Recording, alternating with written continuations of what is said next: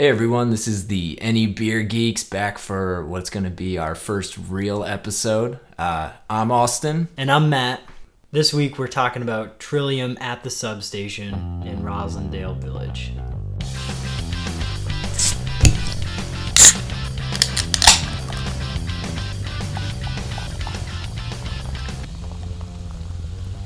This is episode 1. I'm Austin. I got Matt with me here. Yep, ready to drink. Matt's ready to drink. We're hanging out again. We had done our pilot episode. This is our second go around, so we're going to call this episode 1. This is the first time we got our act together a little bit and, actually scripted some stuff out. I don't know if I'd call it scripted, but at least planned. Yeah, we got a nice little outline going. We got our content kind of lined up. Yeah, content lined up. We even got content lined up for the next few episodes to come. We've been away from the microphone for a little bit, but we've been busy at the bar. So. Yes. The most important place to be. Yes. So for this episode, we wanted to hit up, before it closed, the Trillium Beer Garden in the Roslindale substation. So in honor of that today, we had cracked open Trillium's Pow Pow. Yeah, so the Pow Pow is a double IPA collab between Trillium and Lawson's Finest Liquids. They had worked together on I believe it was the Beer Across America stuff for Sierra Nevada back in 2016. According to the backstory, a couple people from Trillium and Lawson's really latched onto this idea of using the lupulin powder for getting the hop aromas and the bittering in the beer instead of using whole hops or pellet hops. So this is actually a double IPA that's been brewed with that lupulin powder. It's an 8.5% ABV. Double IPA, it's pretty damn good. Yeah, I gotta say, we're most of the way through this. I think on the last one we cracked a beer right as we started, but I've been able to sip on this one so far, and it's pretty easy to drink. It's dangerous for 8.5%. It does not taste like that at all. It's still kind of sweet. It's definitely a double IPA where you get that thicker body, but it's no palate destroyer or anything like that. This is an easy to drink beer and definitely easy to keep drinking other beers after. Yeah, and I the one downside that I've had, I've actually bought 2 of these when we first got them. The one thing that I was having a problem with both of these cans was the level of sediment that came out. And I actually, obviously, my experience with beers using the lupulin powder, I don't even know if I'm saying that right, but using that is an ingredient. I don't know if that's just a byproduct of using that instead of hops, but there's just a pretty thick layer of that grayish, kind of ashy looking sediment that usually I don't have as big a problem with drinking sediment when I'm drinking a beer, but this one, it doesn't look right, and it's just throwing me off. So when I get to the point where I'm starting to get a little bit of that coming down the glass headed towards my mouth, I tip it back because I don't want to actually tip it back down. I don't want it going back in my mouth. Yeah. So we did get over to the Trillium substation before it closed. That was Matt's first time being there. I have been there 2 or 3 times. Our good friend, also Jimbo Mania, had his 30th birthday party down there. So it was a good community staple for the few months that it was here. It kind of filled this empty space down in the Roslindale Village area. I feel like it filled a need down there. It was a lively place that was serving craft beer that had different things going on every night. You were telling me that on Saturdays they have food in there. Yeah. So they did a bunch of collaborations with the local place, the other local shops in the area. They teamed up with one of the restaurants called Reds and Rosie's. Anyone in Boston probably doesn't know what it is, but anybody in Roslindale definitely knows. So you can get food on the weekends. And then during the week, they did live music, at least 2 or 3 nights a week. I'm not sure if they did a trivia night. They may have, actually, early in the week. They were only open 5 nights, so I think it was Monday, Tuesday they were closed, and they were open Wednesday through Sunday. But overall, their kind of takeover, I wanted to talk a little about, the space in there, right? So their takeover of the space, this is an old electrical substation. So it's got like 40-foot ceilings. It's all brick, big tall windows, and inside they kind of just scattered around some picnic tables, some beer barrels to use as high tops, and then at the one end they just set up like some pop-up tables. I think they were literally like grade school folding tables, and that served as their service bar. And then behind they just had their pretty decent sized tap lineup. I don't know if you remember offhand, how many did they have at any time? How many pulls? Maybe like 10? Yeah, I think, well, we can look right here. It looks like 12 or 13. Yes, and it kind of went up and down. There was times I was there where there was like 12. Maybe 7. It seems like they may have gotten wiped out, brought some more in. Overall, it's a pretty good list for like a temporary space. With that said, though, they didn't do much else to the space. They just kind of set that up. They had their rustic wood signage, and they put up some bistro lights. Maybe 4 strings of bistro lights. Maybe even 6, because you can never have enough bistro lights. You just slap them up there. They don't have to match. You get one kind over here, you get another cheap kind from over there. Slap them up, you got a beer garden. The only other thing with the space being the substation is that there was 0 insulation. And this was winter in Boston. I mean, anybody in New England knows it's cold. And in a brick building with 0 insulation, you're basically outside. So although the place was lively all the time, right? People were packed out in there. Everybody was still fully coated with like their hats on. And once you have a few beers, you can ditch the gloves and jacket. But at least to get started, you got to stay all suited up as if you're outside. That night we were there was a big set of coat racks that were there, and there was enough people, I feel like, in there where it was comfortable at first when I first got there, because I remember hanging my jacket up and I was kind of milling about because you hadn't showed up yet, so I was just kind of taking in the whole place, and it was warm and it was fine, but there was a big crowd, so there was live music going on that night, and it was the last week that they were there, so they had live music on these nights, and they had different bands coming through and all this stuff. So it was actually very lively. A lot of people coming out. It was a big week for them, I feel like. But once it started to dwindle, once people kind of moved out, the music stopped, people started filtering out, and we were in that table over on the side, it started getting a little chilly. Yeah. You're right, that space needs some definite upgrades if they're going to have a more permanent space going in there. So this is apart from Trillium, but the town is trying to have repeat beer gardens based on the success of Trillium. Mm-hmm. So I'm really interested to see what comes in there next, if they have something already lined up. I know they're kind of talking about it. Trillium just did so well, and it was all part of a affordable housing development. So it was this weird space that they needed a tenant for, restaurant that was going to go in, bailed. Trillium stepped up, which everyone was ecstatic about.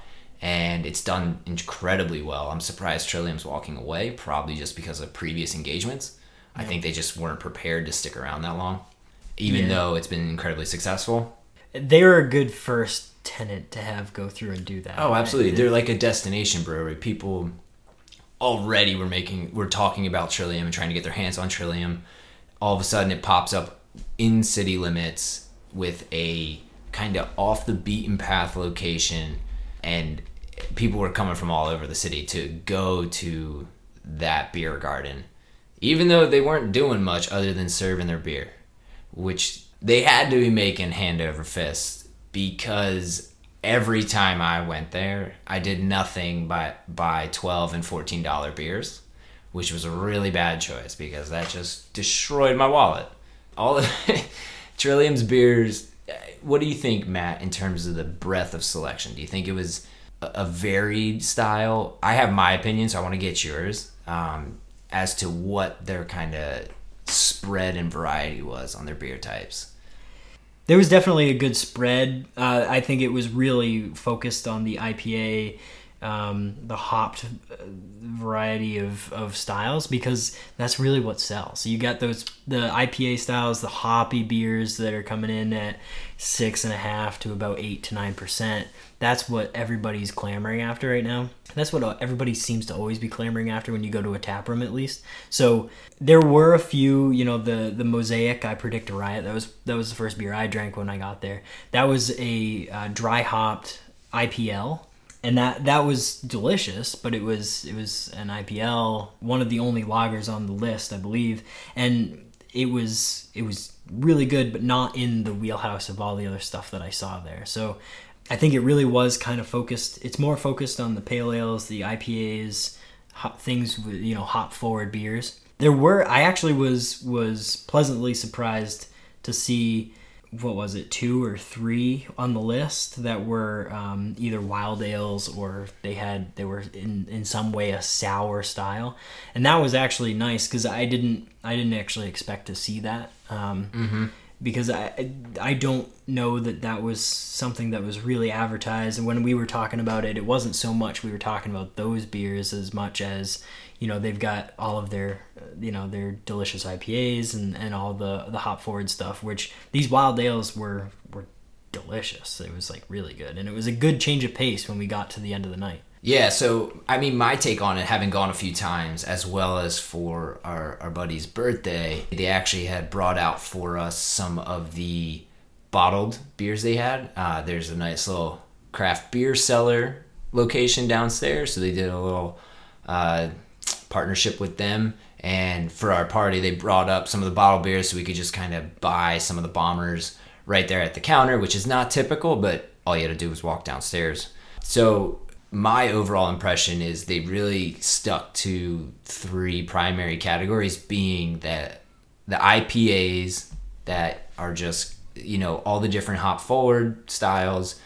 They mixed it up with the different hops they were using in each of them for kind of like, I'd call it like, I don't want to call it a gimmick, but for some variety factor, and say, oh, this IPA is different than this one because we use different hops. Then the other ones they had about 3 or 4 rotating stouts, and in the times I went there, they rotated through them. So when you and I went, there was only 2 on the list, but I had seen a couple others previously, and obviously we've talked about this on the last episode, how those 2 at least make up like some of the primary easy to sell beers, which is fair. Okay, they got to make their money. And then the third one that they did is the wild sour stuff, and that's what they brought up for the party in the bottles. They had all the sour beers, and that's one of the ones that was probably my favorite, which was the Sherry Wild Sinister Kid. It was the American Wild Ale, 11%. That's like right in my wheelhouse. Really tart, nice deep cherry flavor, really strong boozy flavor, almost like a barley wine style.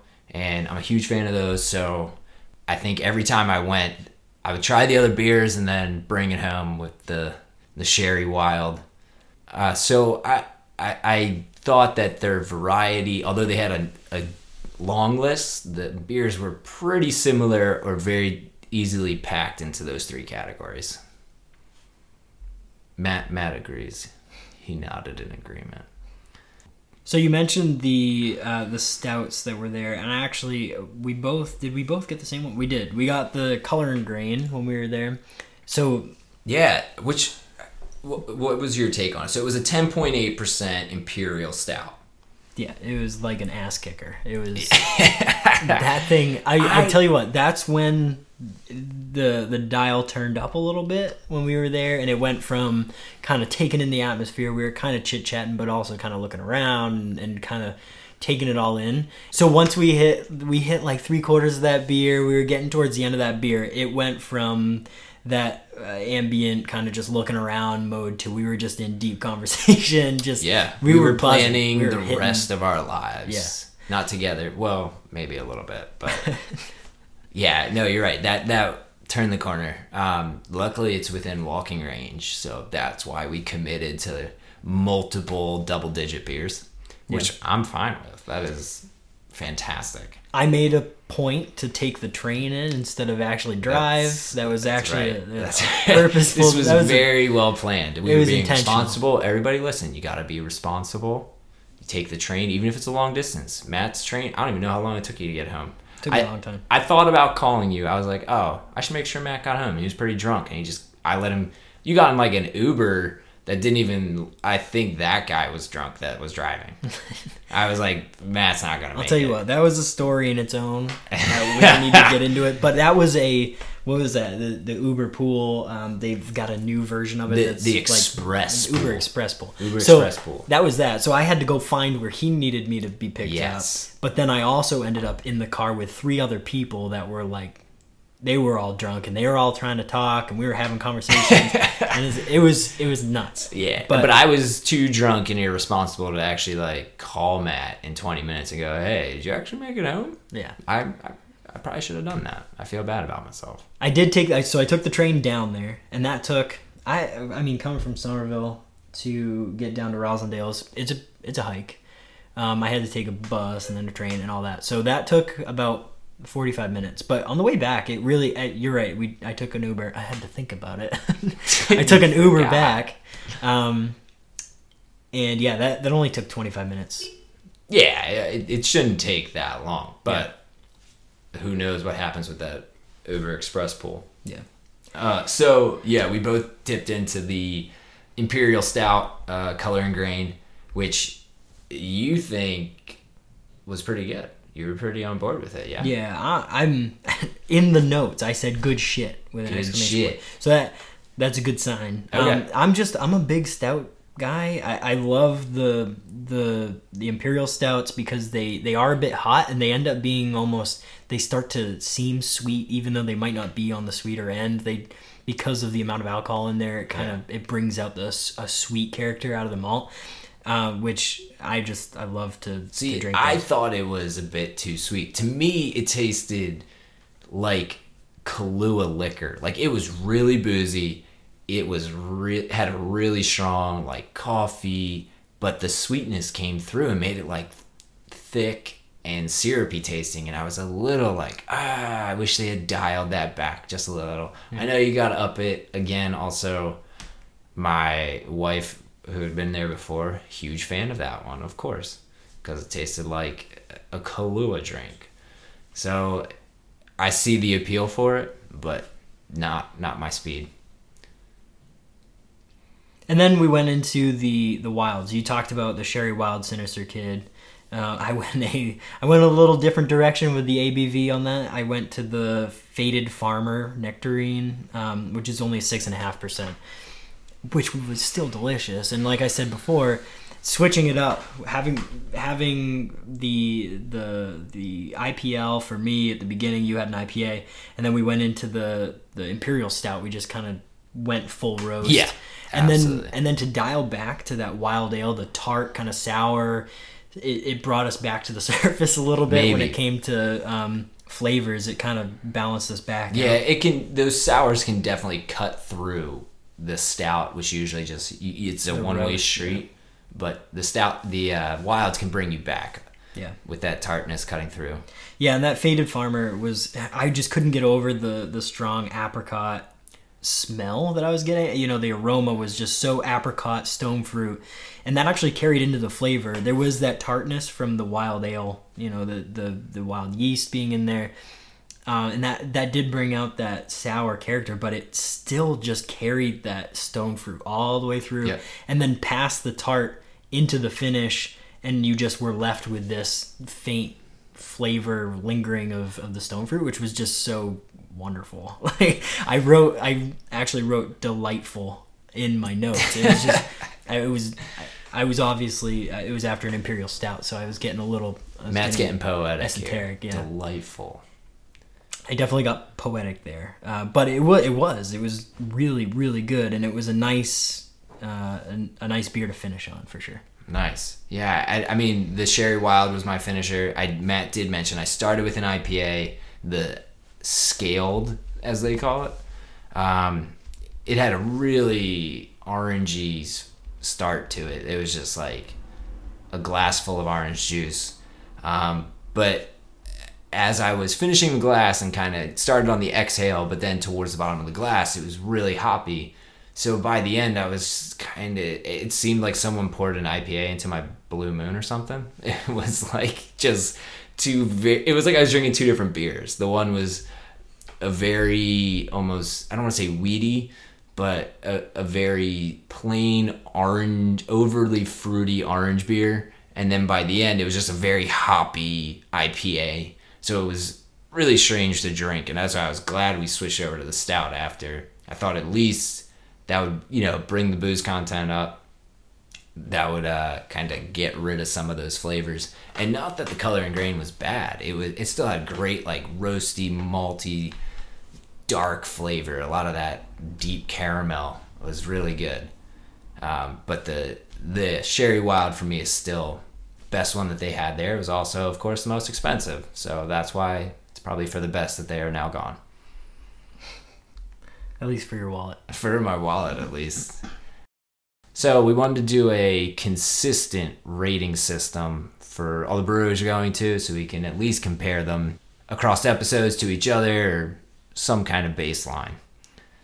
The plan for that is to rate it per category. We got 4 total categories: beer variety, space atmosphere, the vibe of the place. The third one is how is their food? How is the food? What's the taproom service like?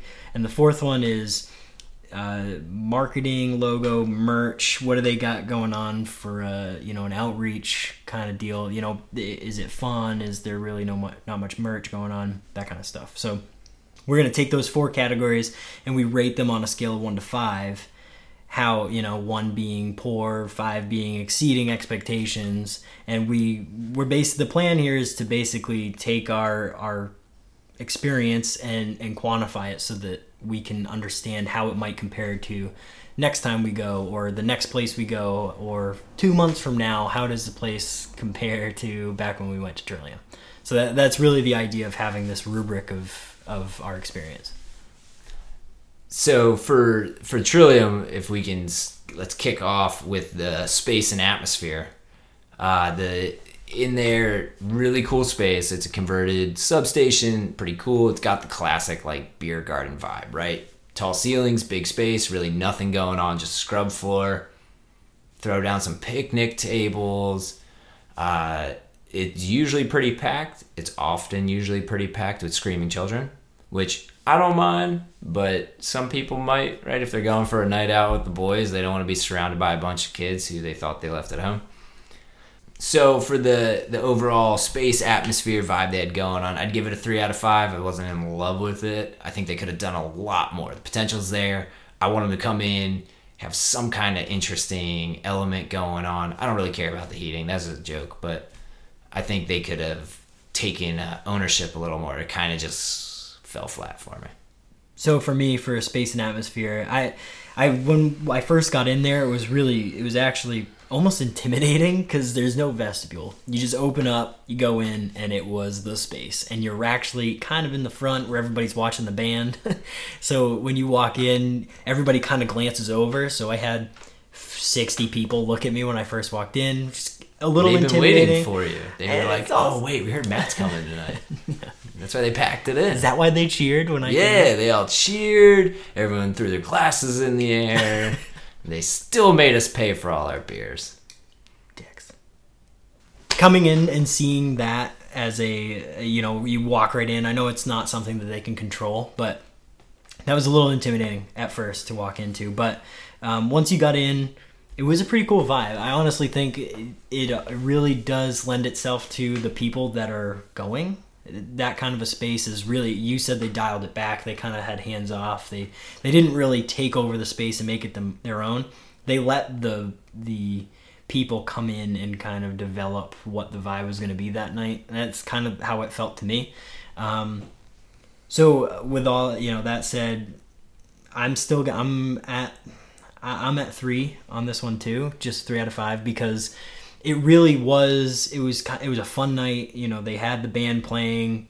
It ended kind of after our first beer, but they had the band playing, and the crowd was good. It wasn't overly broy that night. It wasn't there wasn't a lot I've of never kids experienced that there. It's never been like a broy scene. It's more like a family scene. Yeah. There's always as many, if not more, women and children than there are men. Do you think that's a product of it being in Rosendale? Probably. It's where it's at. I mean, this neighborhood is a family neighborhood. We're not in a college-y part of town at all. This is very residential. Everyone's got their little vegetable gardens out front, and there's children running up and down the streets all the time. This is like far from classic college Boston. Yeah.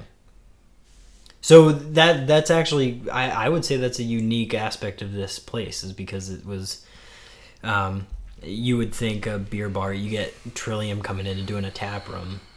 You're going to get a lot of the craft beer geeks. You're going to get a lot of those people coming through, which are, you're going to attract some of those bro-ish, I keep going back to that term, but you're going to attract some of those college-age kids, the young professionals, but because of the location, you were able to get some unique kind of family interaction in there. So the next one, you want to go for beer variety? Yeah, so I think with the beer variety, they definitely had a longer list. That was great, but they did kind of just stick to those main three categories of IPA or pale ale, and then stouts. I think they may have had a porter once on the list there, but when we were there, it was just 2 different stouts, and then a couple different wild ales, and that was enough for me. I mean, I'm okay with that. The wilds were good, the pale ales were all right, and the stouts had a good variety. I don't know if they were great for me, but I think it was a good selection for people who are looking for choices there. So I would actually give the variety, I think, a 4 out of 5. Yeah, I'm going to say 5 out of 5 on that, but mainly because for a tap room, they had a lot of taps. They were able, we counted earlier 12 taps. You were able to get 12 different beers that range from $5 up to $14. That's all I ask out of a tap room. Even though, some, like we said, some of them were, there were those 3 main categories that they kind of fell into, but I mean, my complaints would be nitpicky at this point. My personal preference would be that at least one of the stouts, if they could make it 3 stouts or bring a porter in there, just bring something from the maltier end of the spectrum in and give us a lower ABV, I would have been a 6 out of 5, because that is what it was really. That was the only thing it felt like it was missing, was a mid-range ABV malty beer. Yeah, I couldn't agree more. I mean, it was you were really kind of limited into what came close to that. Honestly, what came closest, I think, was some of the wild ales. Had a little bit of malt. Yes, it's hidden behind the tart flavor, but they had a little bit of that malt still there. And the ABV, though, was very high. So there wasn't, I don't think there was a session beer on the list. I could be wrong, but so you were in it to win it when you made your order. I mean, that's why we planned ahead. I had already gone. I said, Matt, you're not driving. You can't drive to this. You have to take the train. And unlike most situations where you tell me that, I actually listen. Yeah, well, I told your wife to tell you. Oh, you don't have a wife.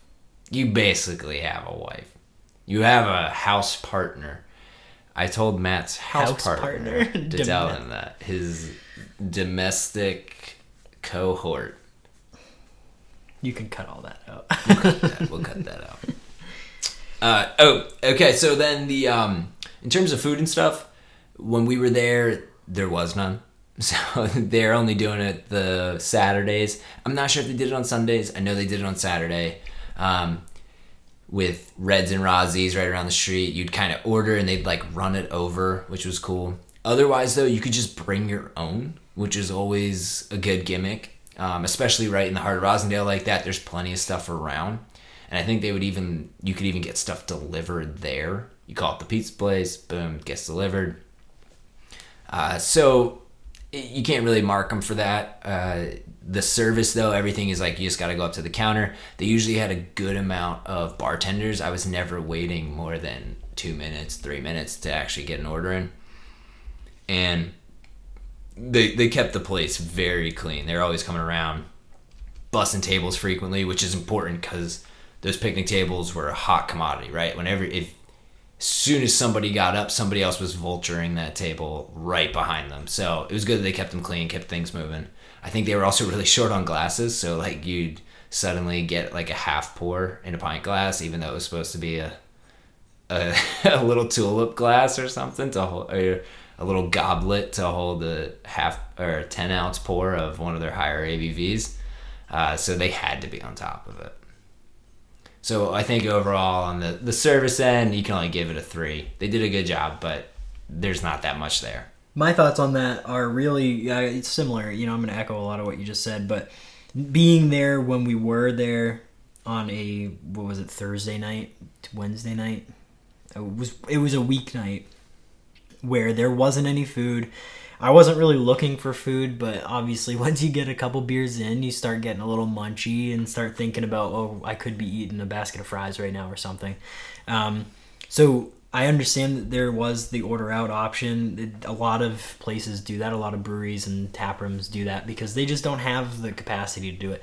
And this was a pop-up. I totally get it. They're not going to put a commercial kitchen in.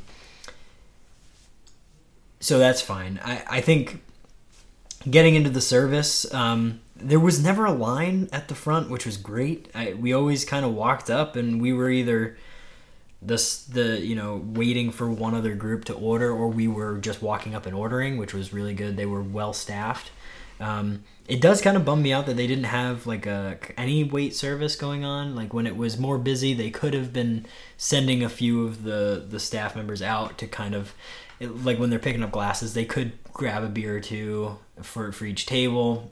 I know it's a slippery slope when you start doing that, but so to mitigate against some of that, there's people watching the tables like hawks. You were talking about how they would just jump on the table. If we both got up and went and got a drink, when it was more busy, that would have been a problem. It wasn't so busy when we were there, so that's not a big deal. But because tables were such a hot commodity, it felt like I was kind of nervous to get up. And we had to make, it was a critical decision. Like, hey, do we both go up to get round 3? And we're like, yeah, whatever, we'll stand if we lose the table. Right. But, and even it was a Thursday night that had just snowed the day before, so people were still like in like stay at home mode, and it was still pretty busy. I mean, we were able to get a table and hold it down, but 90% of the tables were taken. So kudos on them for that. But yeah, it would have been nice to get a little bit less pressure trying to fight for a table. Yeah. So my rating, I'm going to actually give them a 2 out of 5 just because I don't know. I thought the service was great. I thought the people were great. I just feel like there was so much more room for improvement that I felt it was just a little bit under average. Yeah. And then our last segment is merchandise, marketing, design. Overall in the space, they just really didn't do anything for design. They just let it be what it was, which isn't necessarily bad. It was a big, grand space, did its thing. In terms of their other marketing material, I didn't even notice, honestly, if they had stuff for sale. And if they did, none of it caught my eye because it was boring. They had a big banner that they put up where the band would normally play. And I don't even think it was their logo. Maybe it was. I'm going to have to look that up right now. I don't remember that. Did we point it out when we were there? I think it is their logo. I can't even tell. Kind of. Yeah, it is. Okay. So behind the band, they had a big banner with their like simplified logo and name on it, but it was weak. Like in terms of customizing the space and making it theirs, it was really soft. So there was nothing there that I was like, ooh, I need to grab one of those. If they even had any other merchandise, I didn't even see it because they just did not do a good job fronting it. And to be honest, that design that they're putting out is not where they're placing their time, apparently. They are focused on producing high-quality beers, which they do well, and they are not paying attention to the other marketing material that they could have or merchandise. So I would definitely hit them with like a 1 on that.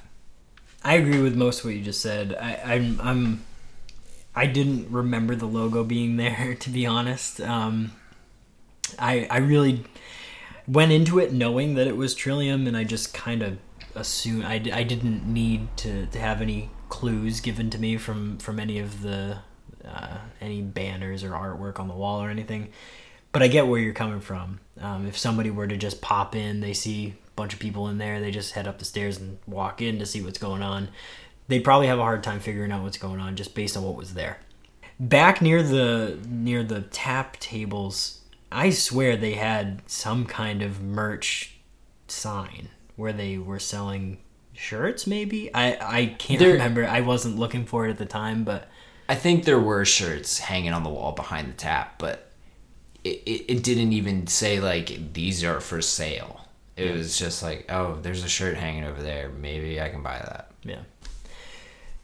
So from a physical in-space standpoint, they could have done a little bit better job marketing themselves, showing logo, getting people to understand what exactly was going on. This is our pop-up. This is what's going on. You're at Trillium. But I keep going back to this thought that they're just such an established, they don't need to. They're such an established entity that they really don't need to. I went there knowing that they were there. I'm gonna assume that at least 75% of the people that went there knew what they were getting into before they got in there. Absolutely. Everybody there was there because, hey, this is an opportunity to go hit up Trillium, like, drafts on their lines. So you're getting something highly controlled in exactly the way they want it to taste. Yep. Your only other option is in cans, right? I mean, nobody else has got... Does anybody else have Trillium on tap? Is that even, like... Yeah. So you can get it elsewhere. There are bars that have accounts with Trillium that you can get beer. Okay. So it is out there, but it's not out there much. And so it's very sought after. I've been to a number of parties where everyone's like, yo, dude, I got the good stuff down in the fridge in the basement. And that's what they're pulling out, right? They're like, ooh, this is a special beer. We're having this is a nice Christmas party or whatever. Let's take out the Trillium. I don't know if I put this beer on that level, but people do have that relationship already with the brand. That's exactly what it is. And before this, if you said the word Trillium to me, I thought of long lines waiting for good beer. And that was just what I thought of. Like, I wasn't so much... I don't have much experience with it from a draft perspective. Like, there weren't places I was going to where I was just like, oh yeah, they got Trillium on tap, I'll try that. There's some accounts I think that they have in downtown Boston, but we don't go out enough, and I kind of stay on the outskirts of that scene anyway. So I'm still doing like the kind of the smaller pubs and stuff anyway. So I'm not seeing a lot of Trillium. So when I hear the word, I hear about Trillium and at work we have the beer hour and we bring in different beers. When someone was bringing Trillium, it's like, oh, I got to make sure I'm there on Friday. Yeah. Like, we got to get some Trillium. No working from home that day. Right. So that's something that I think lends itself to this space, and everybody knew. Everybody I talked to that were beer people knew about the Trillium substation that was going on. Like, they just knew about it. So I'm gonna say 3 out of 5 just because of Trillium, because of the name. They were there. They took the opportunity to create a pop-up tap room in a neighborhood that they really didn't know, or in a neighborhood that really didn't know much about having a tap room brewery in their downtown. They kind of just filled that void and really I feel like they hit it out of the park. So regardless of how they were in the space, I think their name lended themselves to a lot of leeway in terms of that. All right, so if we do a quick tally on those out of 20, I gave Trillium an 11. Matt came in at 13. That's going to be our benchmark. So we'll see who's up next. We actually know who's up next. It's a little bit of preview. We went to Bone Up as well, which is out in Everett. So they're next on the docket. And let's see how they compare. I need a pun. How they size up. Let's have Bone Up size up. Let's see how Bone Up sizes up. Oh, that's a good one. To compare those numbers, I gave it 11, Matt gave it a 13, average 12. That's smack in the middle. So this is like kind of the perfect benchmark to start off. I think we rated the Trillium substation right in the middle. We're going to give Trillium a more, I don't want to call it in-depth. We're going to give Trillium a more fair review and actually hit up their Canton Brewery space, since this was kind of an offshoot. This is not their primary tap room. So that covers Trillium's at the substation. We wanted to also talk about any other events we went to and events coming up. So I think I'm just going to monopolize this one. I went with the missus up to Manchester, New Hampshire, that region has definitely seen a surge in brewing over the last few years. They kind of got kicked off with White Birch Brewing, or at least that's my take, because that was the first one I saw kind of pop up everywhere. White Birch Brewing kind of made a push outside of the area, got really popular. All of a sudden sours, this was a couple years ago, all of a sudden sours became cool. And then White Birch Brewing made a Berliner Weiss that got pretty popular, and then they just went all sours. They didn't used to only make sours, now they only make sours. So anyways, I was up in New Hampshire for the Shamrock Shuffle, which was actually a week after St. Patrick's Day. And while the missus was running around staying physically active, I went with the other males to the bar. And I had a little red beer face-off inadvertently, but that's where that's where they took me. And this is going to be real quick. I started with the Shed, the Shed Brewery out of Middlebury, Vermont. They had an English ale, what they call the Mountain Ale, 7.4%, and that was awesome. Strong, dark malt, real good bitter. It was like perfect early spring beer where it's still cold, good malt flavor. So then I followed it up with the Winnie Ale from 603 Brewery, and that's out of Londonderry, New Hampshire. So that's right there in that Manchester area. That was only a 6.6 amber ale, so they were similar in ABV, kind of straddling the two sides of the 7%. And that was a much friendlier beer. It was kind of sweet, nicely balanced, mild bitter. Honestly, it was kind of boring, but I can see why a lot of people would like it, think it's good. To me, I thought they were going to be comparable, and they weren't comparable at all. It was like drinking a rye whiskey and a bourbon, just not in the same category. One is much more sweet, the other one just punches you in the gut. So I'm a huge fan of the English ale. The Shed Mountain Ale, awesome beer. Really strong, gets the job done. So we did want to dig in real quick, give a little heads up for upcoming events. We have planned for the end of the month, April 29th, is the Newburyport IPA 5K. A number of the people in our group are going to be running it. I will not be. I'm really good at holding the jackets. I can I collect them up. I hold those jackets, and then I usually go sit down by myself and stare at the wall for a while. And then all of a sudden everyone comes back and they're all, oh, I'm exhausted, I need to eat. And I was like, I feel great. All I've been doing is holding these jackets. And so I tried. I couldn't hold back. That's fine. So I'm signed up for this. We want to see you guys signed up for this because we got a big group going. We want to see someone come out there. If somebody comes out there and tells me they know this podcast, I don't know what I'll do. I'll probably pee myself. So maybe you won't do that.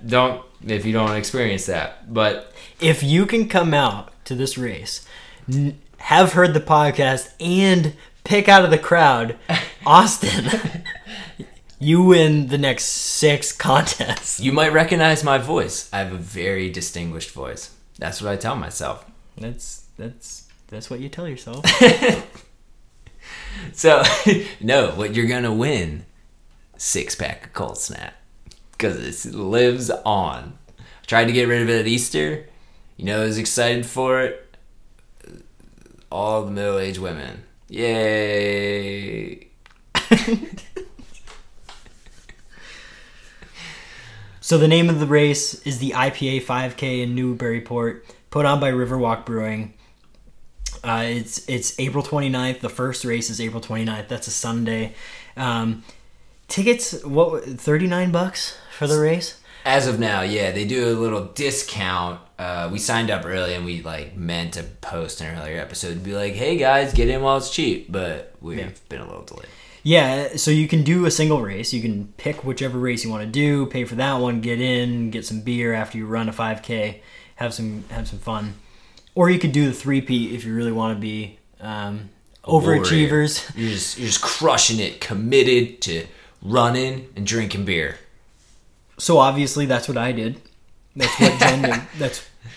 That's what we all did except for Austin, who holds the coats. Yeah, I'll be there. I'll still be there. If you bring me your coats. Bring them to me. I will hold on to them. I'll return them. Even in the August race, he'll hold your coat. That's fine. That's what I'm there. Bring a coat. You could have other things that you might need hold, like a phone. I have extra pockets. I can take care of a phone. Sometimes I bring granola bars, or I get the free ones there, and I just redistribute. I just keep going back, getting more, and I help distribute them. Or if you have a favorite drinking hat that you just don't want to run in. Because it'll get sweaty. Even though it's already pretty sweaty, you gotta show it a little love. Right. So we got Austin here to take care of all that. So the 3-peat it's like $100. It's a little less.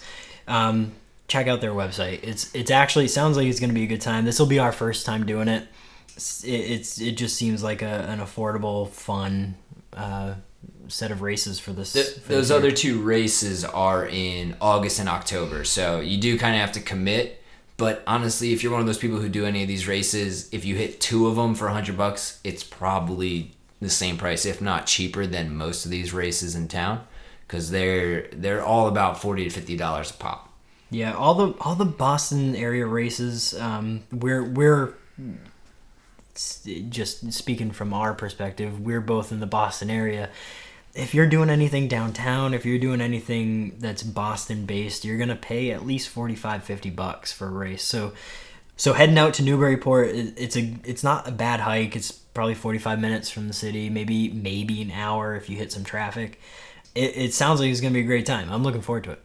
Yeah, and it's also just an awesome little town. I mean, you're just south of Portsmouth. That whole new Seacoast region is awesome, especially for the brewery scene in New England. Each of these towns got a number of little breweries in it. So while we're in Newburyport, we wanted to do a little teaser because we're going to try to hit up. Obviously, we're going to be at Riverwalk Brewing. There's also Newburyport Brewing Company. And then there's actually a meadery there as well called House Bear Brewing that we've never heard of until we did our research. So it'd be cool to throw that in the mix and see what that little town can pull off. Overall, I'm looking forward to the trip up to Newburyport, and we'll see what we end up coming back with. Hopefully it's all good stories. Hopefully it's all good. Hopefully nobody gets arrested. Agreed. So before we wrap up, I just wanted to mention, so we're actually about halfway through. We cracked another beer. Austin and I are now we're now drinking the Second Fiddle. I was up in Vermont over what was that? It was the end of February, first week in March, over that split.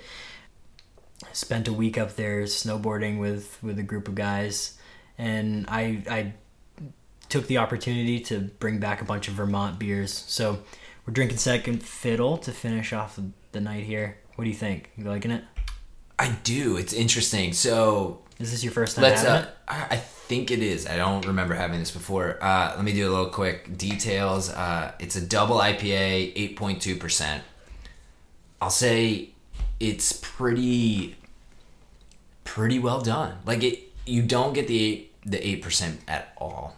And then what I'm tasting, it's very smooth, much more light body than the Pow Pow we were drinking. And there is like this subtle orangey citrus flavor that I'm really digging. I think this would be a great like early summer beer. As soon as it warms up a bit, I'm excited to kind of bring this back. I know they're probably touting it as a spring beer, but to me, it screams like early summer. I agree. I mean, I've had this so many times at this point. I love this beer. It's an easy drinker. It really does kind of sneak up on you because of the ABV, but you don't really feel it. I don't know. When you're thinking like full body, are you thinking just like it doesn't have, or when you were saying it's not as full of body, do you think it just doesn't have as much kick, like as much bite as the other one, or are you thinking it's really just less it's sweet. a little thinner? Yeah, thinner to me. This one's much thinner and easy to drink through. The Pow Pow was a little thicker, a little. I don't know if it was sweetness, but it just had a thickness on the mouth, whereas this much thinner, goes down easier. Actually, just really nice. I would, out of our two tonight, this is the winner. Yeah, I've loved this one. Like I said, it's a go-to. And it does. I get that citrus. I get that nectarine almost. And maybe moving towards apricot a little bit. I got a very strong apricot sensation when I first started drinking it. It's starting to fade now, but yeah, good shit. Nice. And that wraps up this episode of Any Beer Geeks. Thank you for listening. I'm Austin. I'm Matt. Signing off.